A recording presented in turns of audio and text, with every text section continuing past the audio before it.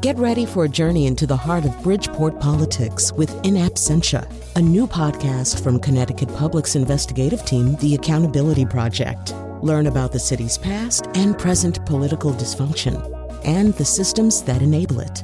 Tune in wherever you get your podcasts. Funding provided by Robert Yeager and the Tao Foundation. So for the first 2 years or so of the life of the Colin McEnroe Show, we opened the show every day with this song. Don't look now, but there's another rocky road. Another heavy wow, another much too heavy load. Today I'm gonna face it, yeah, cause I'm sick of dealing any other way. Nobody said the race was fair, but I'm gonna keep running just the same. Today is the first day of the rest of my life. Don't look now, but here comes another heartbreak. Benefit of the doubt, I give it control of my life, I gotta take. Cause I'm alive and that's reason enough for me to bust a smile. I've arrived and now I wanna stay for a little while. Cause today is the first day of the rest of my life. Let's go. And then Kyone would talk just for a little while. She had like 15 seconds during this guitar break and 17 seconds during the other one. And so we kept it that way for about 2 years. We didn't have comedy intros at the beginning or anything like that. And there were people who really hated the song. I could swear to God, one of them sitting here in the studio, but he says no. But there were people who really hated it and wanted us to get rid of it, and then people who wanted to know what it was. To this day, because it's been used, I think we're going to stop after today, but for the whole life of our show, a little bit of the instrumental there is used behind our promos and behind what we call the billboard that precedes the news. I'll still every once in a while get an email saying, what is that? And whenever I say it's Prince, particularly if it's just the instrumental, people are often very surprised. The people contacting me are people who think they don't like Prince. Anyway, how could we not talk about Prince today?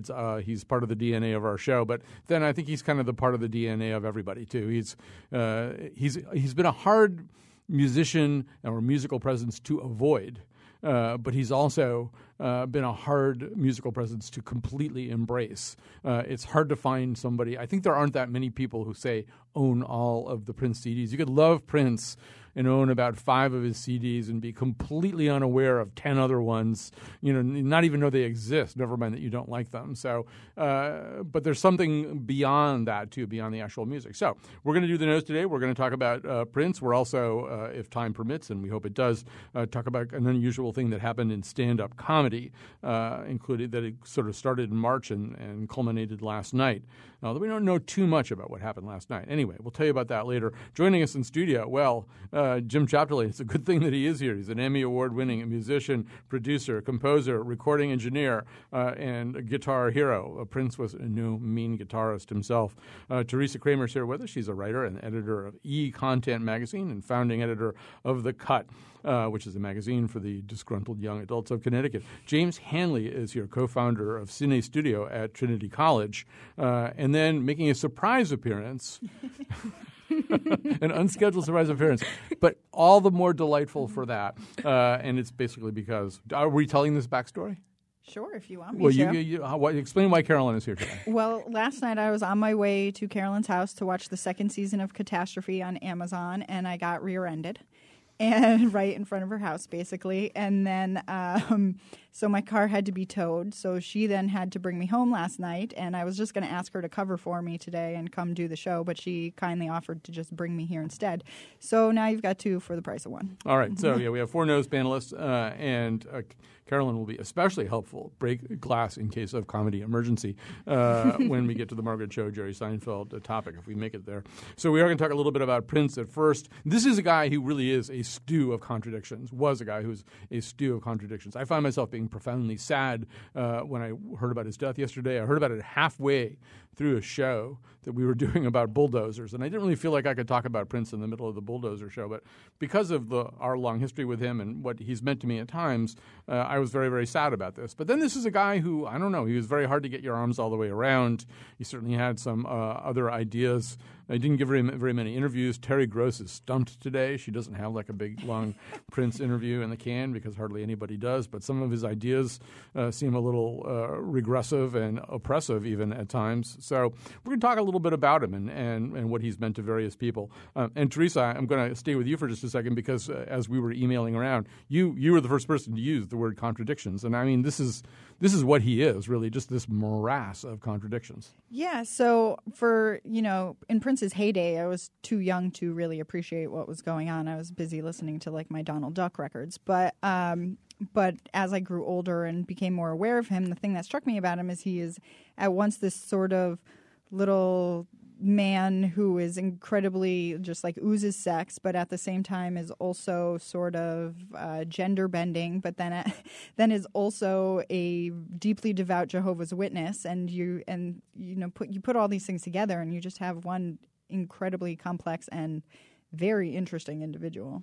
Yeah, and James, I was thinking that had we decided to do a comedy intro today, which I think would have been inappropriate, but certainly doing a comedy intro where Prince rings your doorbell, which he did. He did. Yeah. He was sufficiently imbued with the whole Jehovah's Witness thing that he was showing up at people's house with copies of the Watchtower. I mean, that would be a very...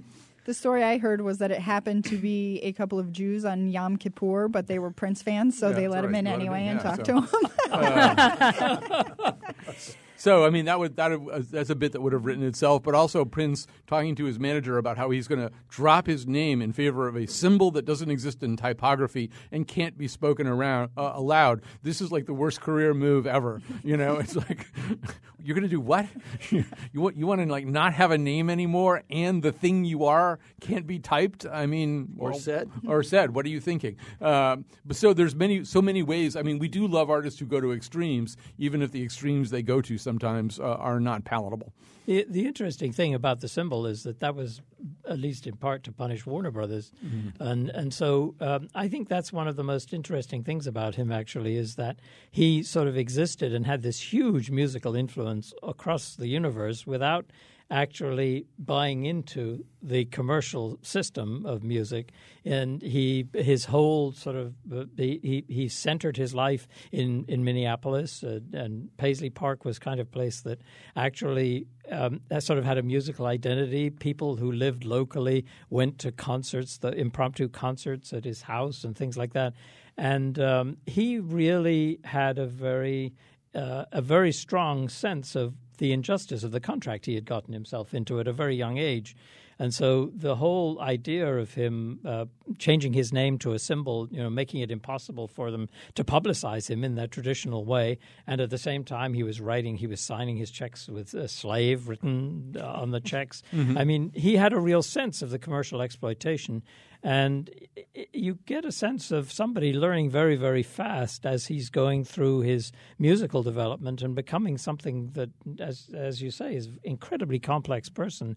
And some of the time I always thought that maybe he was actually setting something up, taking a new direction, like even the Jehovah's Witness side of it was. I know he was supposedly a devout Jehovah's Witness, but it seemed like constantly turning to a new direction and linking that with his music, and then not being able to be interpreted that this was something entirely new. And I think that was something that was always something I never was disinterested in it, his development. He always had something new.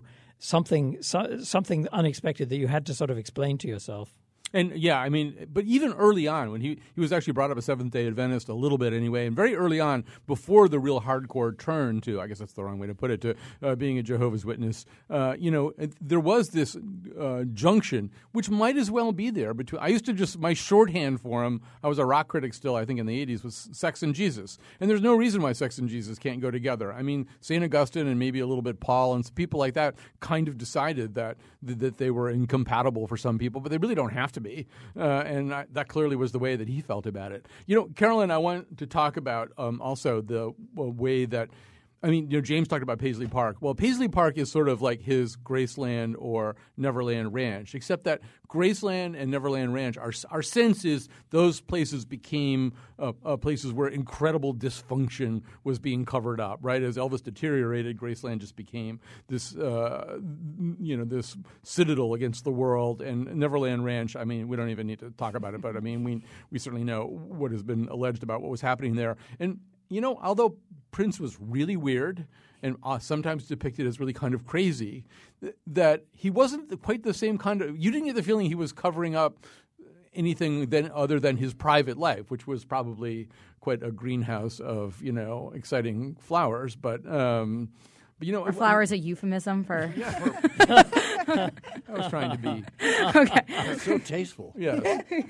Yeah, but you know what I'm saying? I mean, obviously he certainly had a private life, but I don't think that, he wasn't a recluse for the same reason that Elvis and Michael Jackson were.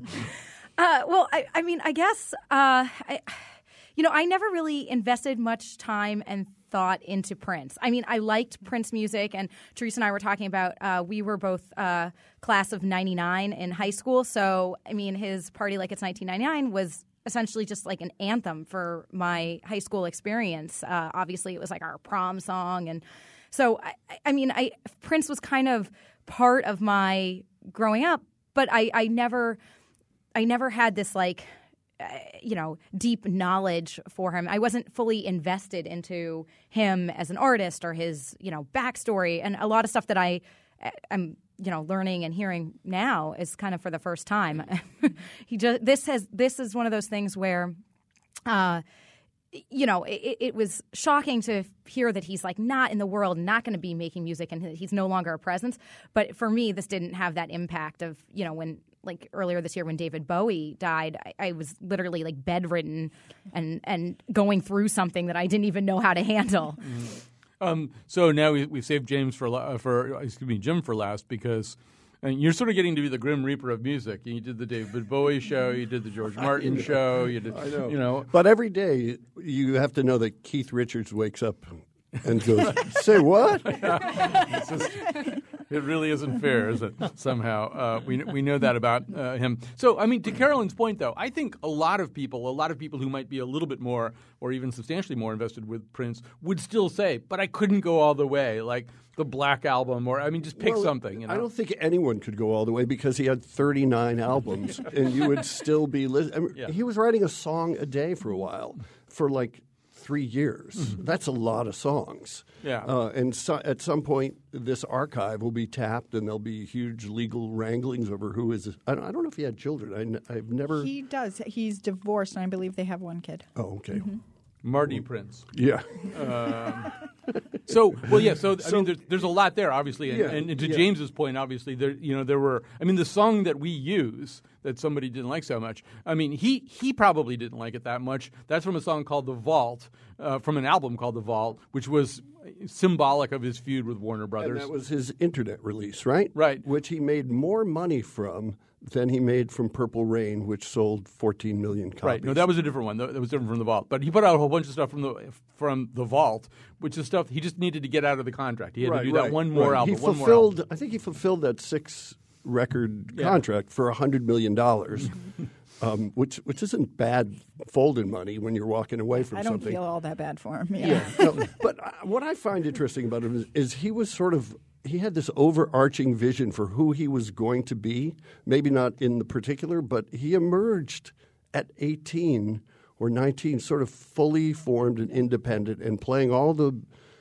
instruments on his record. And Warner Brothers at the time was artist-friendly, coming off of Randy Newman and Ry Cooder and all these sort of eccentric artists. And he had to actually record a song in front of Lenny Waronker, who was the president of Warner Brothers, and then they got it. They said, "Oh, sure, total artistic control." That was him getting artistic control, and actually, that's the kick drum sample he used in 1999. So, and the other thing I thought was interesting is that he emerged out of a sort of a post-punk period where a lot of popular music was, and he wasn't really punk, but he was every bit as rebellious as any punk.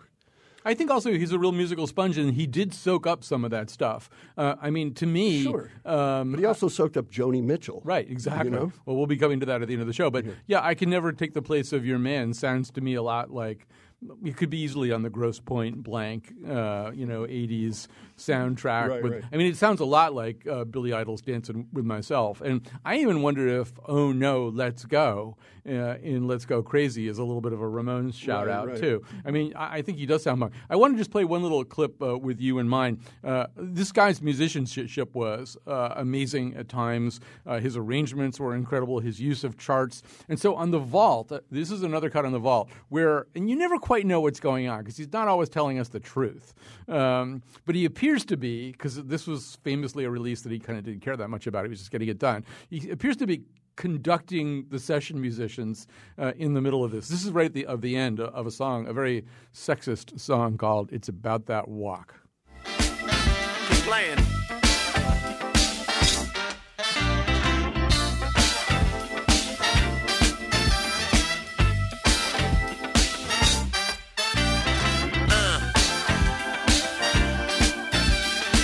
Vegas on the sea.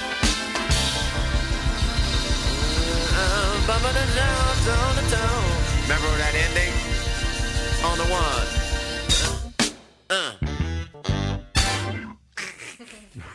So first you hear him say, keep playing.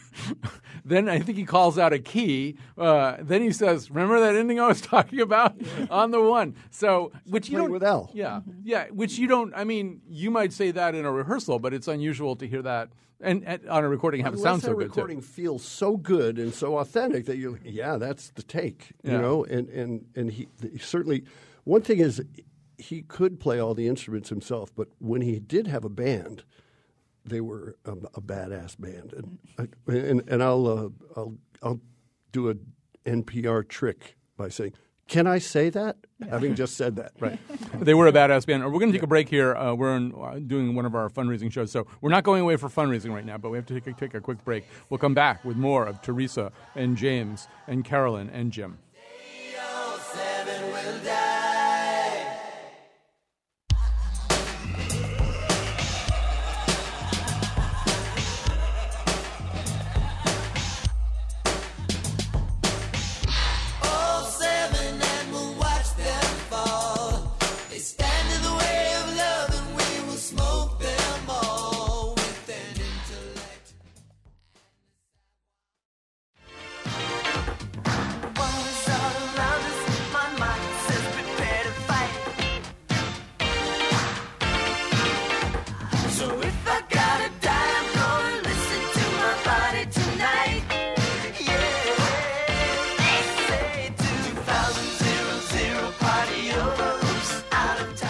All right, we're back talking about Prince here on The Nose. By the way, if you want to call in, 860-275-7266, that's the number, 860-275-7266. We're live here in the afternoon, or definitely tweet at us.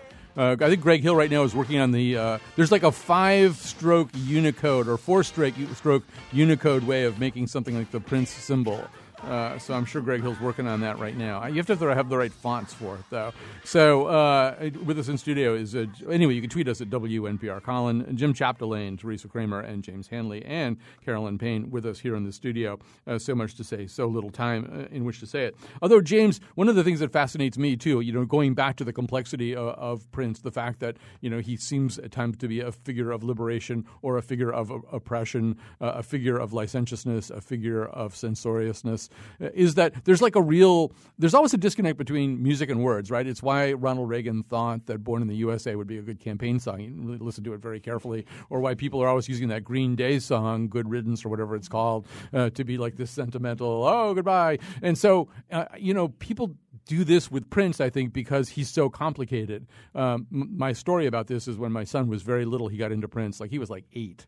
And I would hear this little tiny voice coming down the stairs singing along with Sign of the Times. So I'd hear this little tiny child's voice going, at home they're 17-year-old boys and their idea of fun is being on crack, joining the disciples, high on crack, toting a machine gun. I'd be thinking, a child should not be singing that song. But various versions of that happen all the time, right? Wolfie's favorite song is 7, which is clearly based on the Book of Revelations. Wolfie's an atheist, that what's in the song, what Prince puts in the song, and what people hear out of the song, there's often a big disconnect. Well, I think it's, the thing that comes to mind, the word that comes to mind is a kind of provocation that lies behind this. That I think it's always interesting when an artist of any kind, whether it's a musician or filmmaker or writer, who can actually operate outside of the commercial sphere, yet be inside it at the same time. And it offers a lot of opportunities for provocation. And I think, when I hear the lyrics of different Prince songs, and also reading some of the things that who he was, what his identity was. It all seems to say that there's somebody here who's experimenting a lot, who's actually provoking a response, and who's actually having an artistic life that is really intense and alive in the midst of something commercial. And I mean, that's one of my sort of favorite sort of things about talking about films, that filmmakers often exist on a knife edge. Some really good filmmakers have to make commercial films that are sort of almost throwaways, and then they get to make the films they really want to make, and they get to produce something really provocative. And I think the fact, going back to his sort of maintaining his base in Minnesota with the community where he grew up, and having that sort of identity appear in his music, I think this is something that makes me think about him, that he is that's what appeals to people, is the unpredictability and the fact that he's able to maintain this identity even if you don't know all of the things. Like, for instance, you can be immensely drawn by certain lyrics but also repelled by others. I mean, I certainly found that listening to some of the songs, and I thought, well, what exactly is his identity? Maybe the idea is that his identity isn't visible. And maybe we're not supposed to know. Yes, exactly. Because he's private. I think he also understood this, right? I don't know who else watched the 30-minute Kevin Smith video that we were sent this week, but Kevin Smith sort of gets almost forced into making this documentary where people are just reacting to this new Prince album. I'm not even sure what album it was or if it was one that was ever released, and Prince just kind of made him do this, like, by not taking no for an answer. And people just wanted to talk about the religious aspect of things. And then at some point someone says, I think he's talking about hating white people. And when Kevin Smith goes back to Prince and says, they're talking about these lyrics, and they think, and he's like, well, what's the point? And, people are going to think they're going to take whatever they want to take away from it. And I can't go argue with them about that. That's what the music is supposed to do. They're supposed to take away what they take away from it. And he's also doing it visually as well, by the way he dressed. And his appearances were often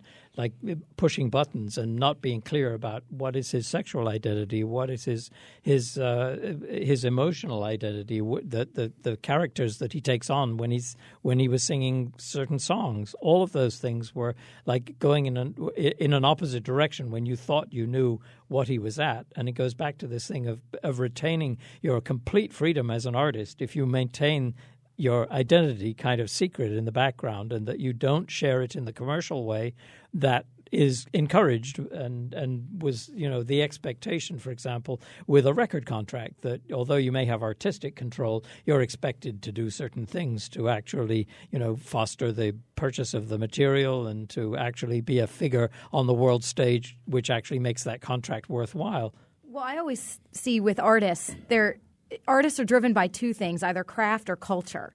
So some people they're driven to just become part of this culture, like the fame and then some people just really it's about creating art. And Prince is one of those people, he was driven by the craft, not getting into the culture. Very well put. Yes, I agree. There's also something where he was presenting himself visually, to James's point, very multiculturally, and if you think about 1999, the video is the first people we see are these two white girls singing the first line. Then the second line is the guitar player Jesse, and he doesn't appear till the third line, and that's a huge hit. And so the star isn't even in it until the third line. Also, I mean, one of the other ways in which he is this conundrum is that women are really important artistically to him. He works with a lot of women. He writes for a lot of women, whether it's Sheena Easton or Sheila E. or Manic Monday, or, I mean, a lot of these songs are sort of written. Sinead O'Connor, which is perhaps the weirdest of all one of them. Chaka Khan's greatest songs. Wendy and Lisa? Yeah, Wendy and Lisa are these musicians. In fact, Purple Rain is really about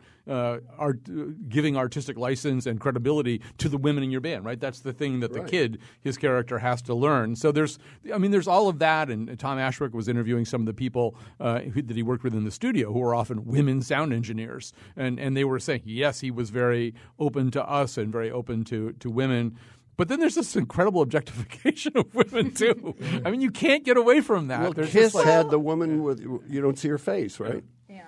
I mean, you can have a professional relationship with women you have a professional relationship with and then objectify the women you actually do have a sexual relationship with, or maybe not objectify, but sexualize the people you are actually – I mean – I don't think anyone, like Jim's wife isn't going to complain that he, objectifies her, I don't think, because they have. Hey, I don't objectify anybody. But my point being is you have different types of relationships and you can have different types of reactions isn't the right word I'm looking for. I don't know what the word I'm looking for is. One thing I have to tell you is I don't think marriage counseling is going to be your next career. I we don't were think you want to doing do that. so well. I'll go apologize to your wife. We're going to have to go to a break Yeah. pretty soon. I just want to play one little bit of Prince music. And Wolfie, you might have to give it back to me at the end of this. But one thing that we do know is he wasn't always serious. He seemed dead serious at times. He's kind of like Dylan that way. You don't know when he's kidding and when he's not. This is a very obscure song called "Pretty Man," where he basically makes fun of his own preening image. Look here now, in the early morning, when I'm feeling nice, I walk by the mirror, kiss it twice. When it comes to perfume, it's on the shelf. I get it down, there ain't nobody around. I smell myself. Hey, pretty man. Look here. So that's him kind of making fun of the whole Prince image. It's obviously a little bit of a joke to him at times as well. We should never forget that about him, as deadly serious as he occasionally also seems. We're going to take a quick break here. If this conversation is fun for you and you like it, you enjoy it, please think about making a donation here. We have just a few minutes of a pledge break, then we'll be back with more. We may be doing more Prince. We might be switching over to Margaret Cho and Jerry Seinfeld. We'll debate that while you're calling these very nice people.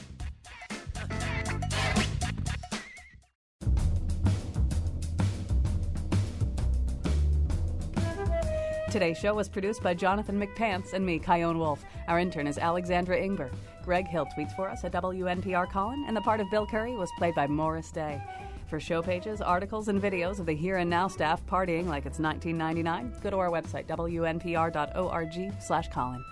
On Monday's show, more campaign analysis, including a chat with Jane Sanders. And now, back to Colin. All right. One thing I have to say before we switch topics is a point that was driven home to us very forcefully today is the degree to which Prince, because in fact he managed his music very differently from most other musicians, particularly here in 2016, we couldn't get all kinds of things that we wanted because there's nothing on Spotify and there's nothing on Pandora, and stuff has been ruthlessly scraped off of YouTube. And I mean, he just didn't mess around about that, and it was actually very difficult to put together the musical snippets. I had to go home and find actual physical CDs for us to get some of the stuff that we wanted today. So, and Wolfie had to do all kinds of scampering around. So I salute everybody who helped us pull the music together. It was not easy. Okay, so we're going to switch gears here, and with us are Teresa Kramer, James Hanley, Carolyn Payne, Jim Chapdelaine. So we make use of Jim's musicianship when we talk about Prince, but it works out. We have this bonus comedian here. Well, we're going to be talking about a comedian meltdown. And her Uber driver. Yes, right. So it couldn't have gone. First of all, as Carolyn Payne will tell you, all comedy clubs should be called the Stress Factory. But it couldn't have gone worse for Margaret Cho on March 28th at the Stress Factory, where she made some jokes that the audience didn't like. Some of them were, I think, perceived as gay jokes, and one about rape. And she was heckled. People asked for their money back. The crowd really turned on her. She said, "You will never get a cent of the money back that you paid." That was captured on a video phone. A woman in the crowd tried to take the microphone from Margaret Cho. It just is like it's every comedian's nightmare, and it's just it just couldn't be worse. And so there's nothing to be done but walk away and just live to fight another day. Except that no, Jerry Seinfeld said, "Well, why don't we handle this differently? What if this happened in the workplace? How would it get handled? So Jerry Seinfeld decided that would be – well, actually, what he decided was maybe he and Margaret Cho should go back to this club, try to get the crowd together, and see if they could sort of patch things up a little bit. You're already shaking your head over there. This is awful. Well, what they didn't mention is he took each person in the audience for a ride in his car to get coffee. Right. So why is it awful? Okay, well, first of all, everybody who has done comedy has bombed, and you just don't get a do-over. And my thing, so it's not just that they set up this do-over situation. Jerry Seinfeld did a set, and then they did a panel discussion about what went wrong for Margaret Cho, and then she had to do a set, which sounds like a nightmare to me. I just put myself in her shoes of because I've bombed on stage, it's happened, and just the thought of then the aftermath of that being that now Jerry Seinfeld's going to open for me, and then I'm going to have to have a talk back with the audience about what I did wrong. It's going to encourage more people to bomb, that's for sure. And then I have to go up there and try to write this. That's a nightmare. I would rather remove my spleen with a bobby pin than go through that. And now, here she is doing this. And I mean, it's just kind of interesting to me. I was saying this before the show that it's Margaret Cho, who I feel is a comedian that kind of needs a do-over for her whole career. Ooh. I know. This is Carolyn Payne's diss track.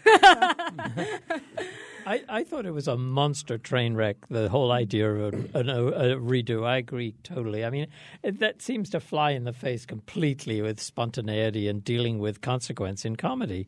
Because, I mean, I've always thought that Margaret Cho, I sort of have that rang a chord for me, the idea that she needs to change her sort of approach to comedy a little, because what is remarkable about her to me is how she externalizes tension and stress in her act. And that makes it really funny, but also edgy and uncomfortable, right. And if you hit the right dynamic in a club, I can see maybe, sort of a nexus of the insecure at the club, that it sort of blows a fuse in each of them, and then you get something like this happen. But that's, I would say, okay, things happen. That happens. And so you then move on. Part of live performing is that it is that high-risk situation where you don't get that do-over. I mean, now this is like opening the door to, live theater. That was not a great show. All right, guys, don't worry. We're going to get a do-over.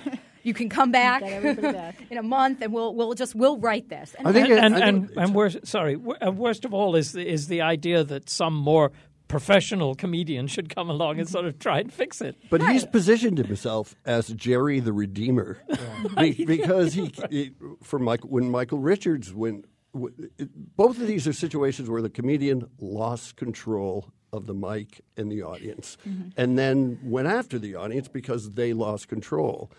And in both cases, Jerry swooped in and rescued them because he has such affection for comedians, I assume. I mean, I don't think it's performance art for him, but who's the next one that will bomb that he will save? I mean, this was filmed for his show. Yeah. So you have to... What are you going to say, Teresa? Well, one of the questions I have is sort of what was Jerry's motivation in doing this, because... So I first heard about this Margaret Cho thing a couple weeks ago on a podcast I listened to hosted by comedians, and the consensus seemed to be it wasn't just that she bombed, it was that she might have been on something and not totally there, and just it was a mess of a show.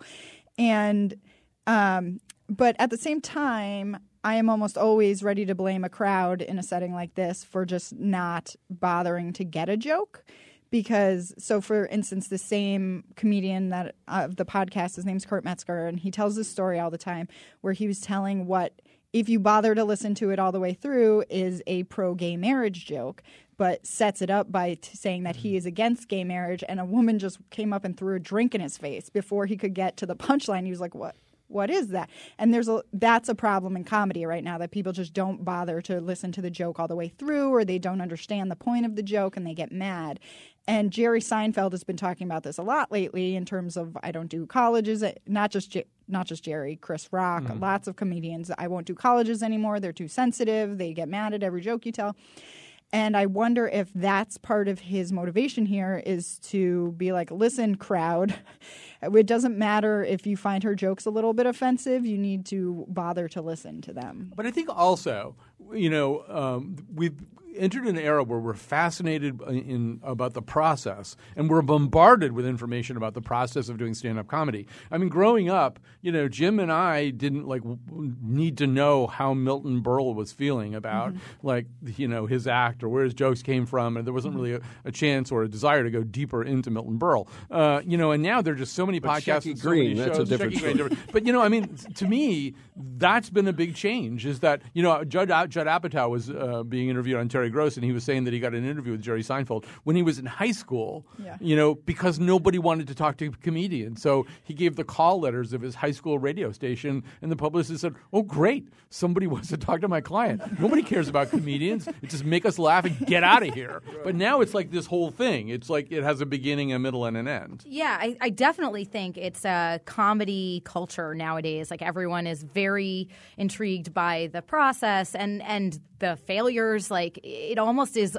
kind of a smart career move to have kind of something epically destructive happen to you, and then more people. It's like, oh, great! Now everyone has seen you have this horrible thing happen. And that's probably the worst you'll ever be. So everything is up from now on. Yeah, set the bar low. So if she just even tells a chicken joke crossing the road, that's up. So you're saying it's a kind of a reset. Yeah. It is kind of an interesting place and podcast, definitely.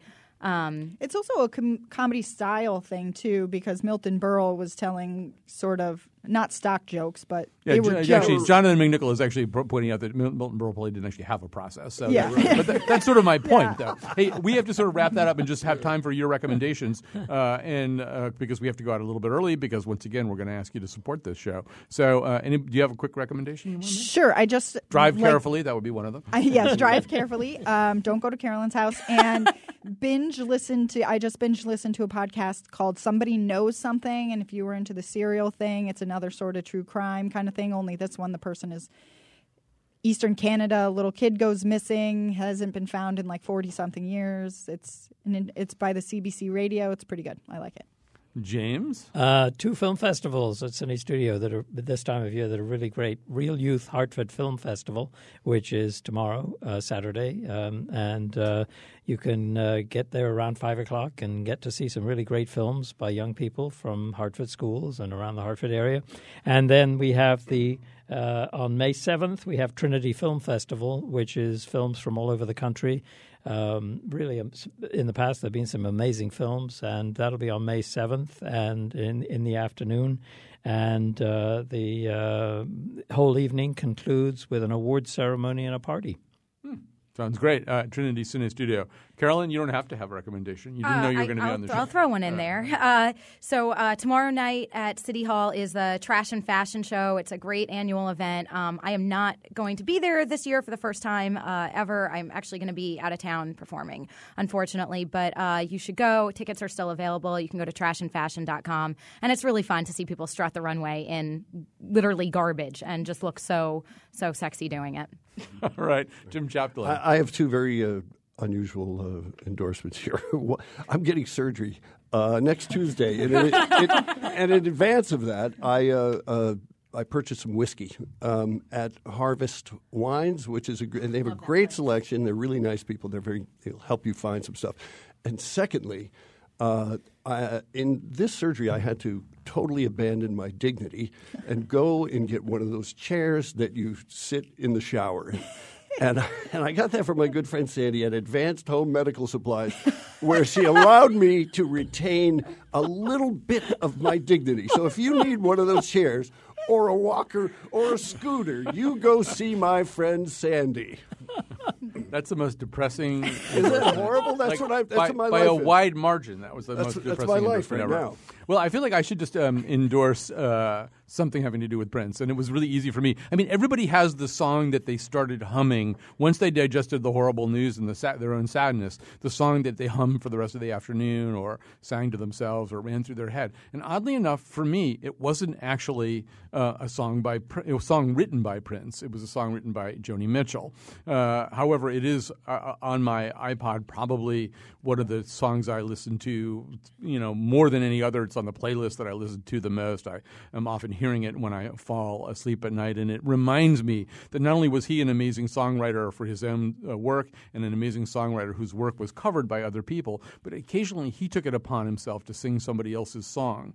And when he did that, he would often find harmonics in there that hadn't been put in there before. And I mean, once again, this guy's style, his whole approach to everything he did was so amazingly idiosyncratic that I kind of wish he'd done a lot more covers. I wish there was like one great big Prince cover CD where he picked 20 songs and did them. But this is him singing the Joni Mitchell song, A Case of You. These lines in my bloodline, holy wine, so bitter,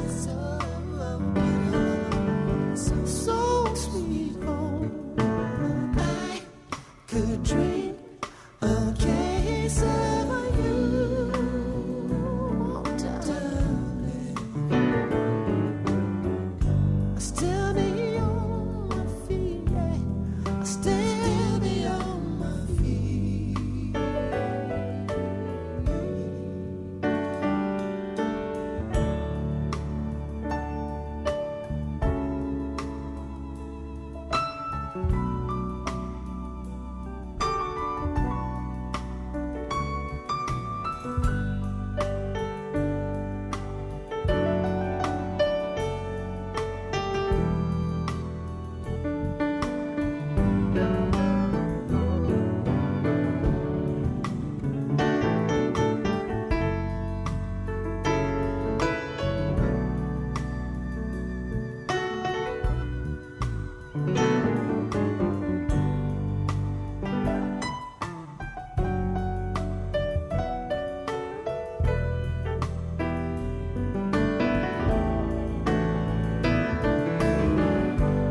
In my blood, like holy wine, so bitter, so bitter, so sweet. I could drink